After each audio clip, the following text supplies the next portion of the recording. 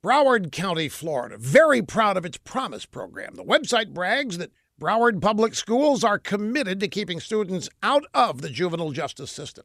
Promise stands for Preventing Recidivism Through Opportunities, Mentoring, Intervention, Support, and Education. It's an Obama program that puts pressure on schools into lowering the arrest rate of minority students. It's in at least 50 districts. Students who would normally be subject to arrest for bad acts in school, including assaults, are instead mentored, so they have no arrest record. They don't show up in background checks. That's the Promise program mission. Now, after the Parkland school shooting, the Washington Post looked into it. Broward schools used to have more in-school arrests than any other Florida district before the shift to the Promise program.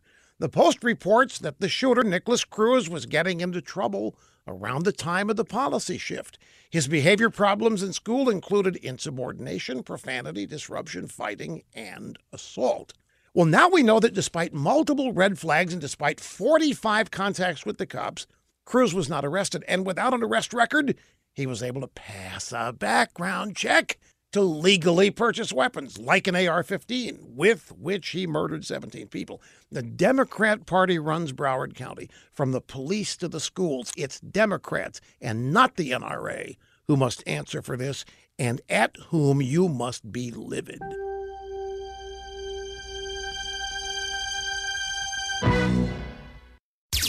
With Rush 24/7, you never have to miss one word of the Rush Limbaugh Show. And now, new yearly members get Rush's exclusive tumbler.